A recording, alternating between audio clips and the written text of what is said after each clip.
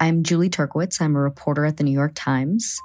I have been trying to understand changes in migration. So I traveled with photographer Federico Rios to the Darien Gap, this hot, mountainous, 70-mile stretch of jungle straddling the border of Colombia and Panama. We're hiking through a river, just like covered in mud. Many used to think that this route was impassable, but thousands have been risking their lives to pass through the Darien, almost all in the hopes of making it to the United States. We spent 9 days hiking through the Gap and weeks building trust and relationships with migrants, with smugglers, with migration authorities to even be able to do this reporting.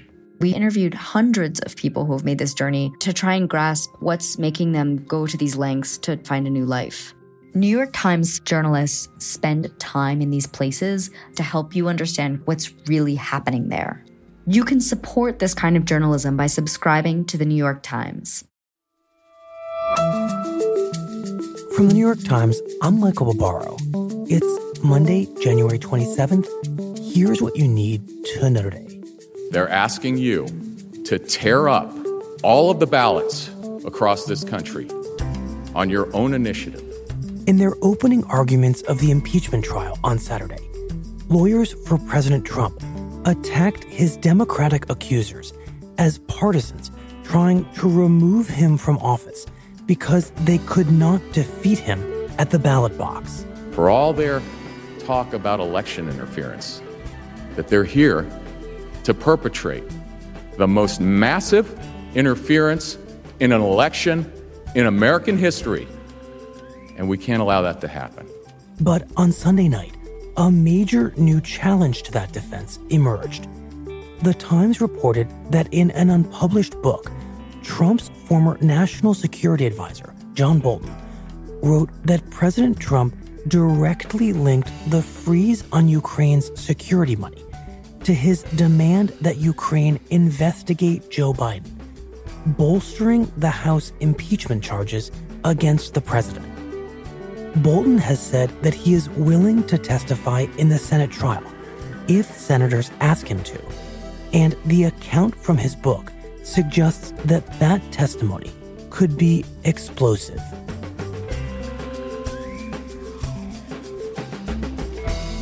And over the weekend, doctors said that the deadly coronavirus spreading across China had an incubation period of 10 to 14 days, which may help explain its rapid transmission, since people may infect those around them before they feel sick. As of Sunday night, more than 2,700 people were infected with the virus, which has killed at least 80 people in China and spread to at least 10 different countries. Finally, basketball legend Kobe Bryant died on Sunday in a helicopter crash that killed 8 others, including one of his daughters. Bryant, a 5-time NBA champion and a 2-time Olympic gold medalist, retired from the game in 2016 after 20 seasons with the Los Angeles Lakers. For 20 years, he thrilled us.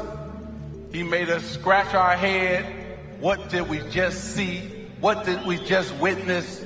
And he gave us 5 NBA championships.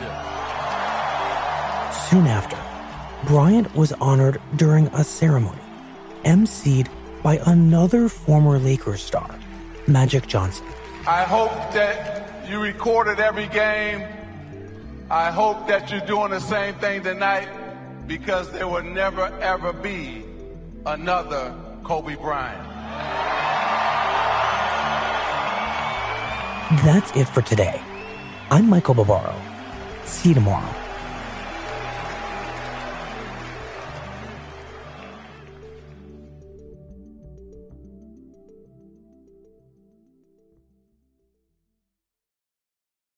This podcast is supported by Nutrafol. Hair thinning is never just about your hair. It could be your job or your deodorant or your lunch or just normal life. That's why our whole body approach targets key root causes of hair thinning.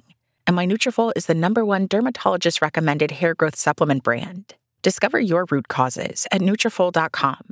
That's NUTRAFOL.com.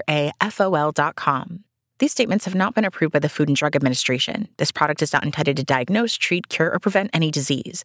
Paid for by Nutraceutical Wellness, Inc.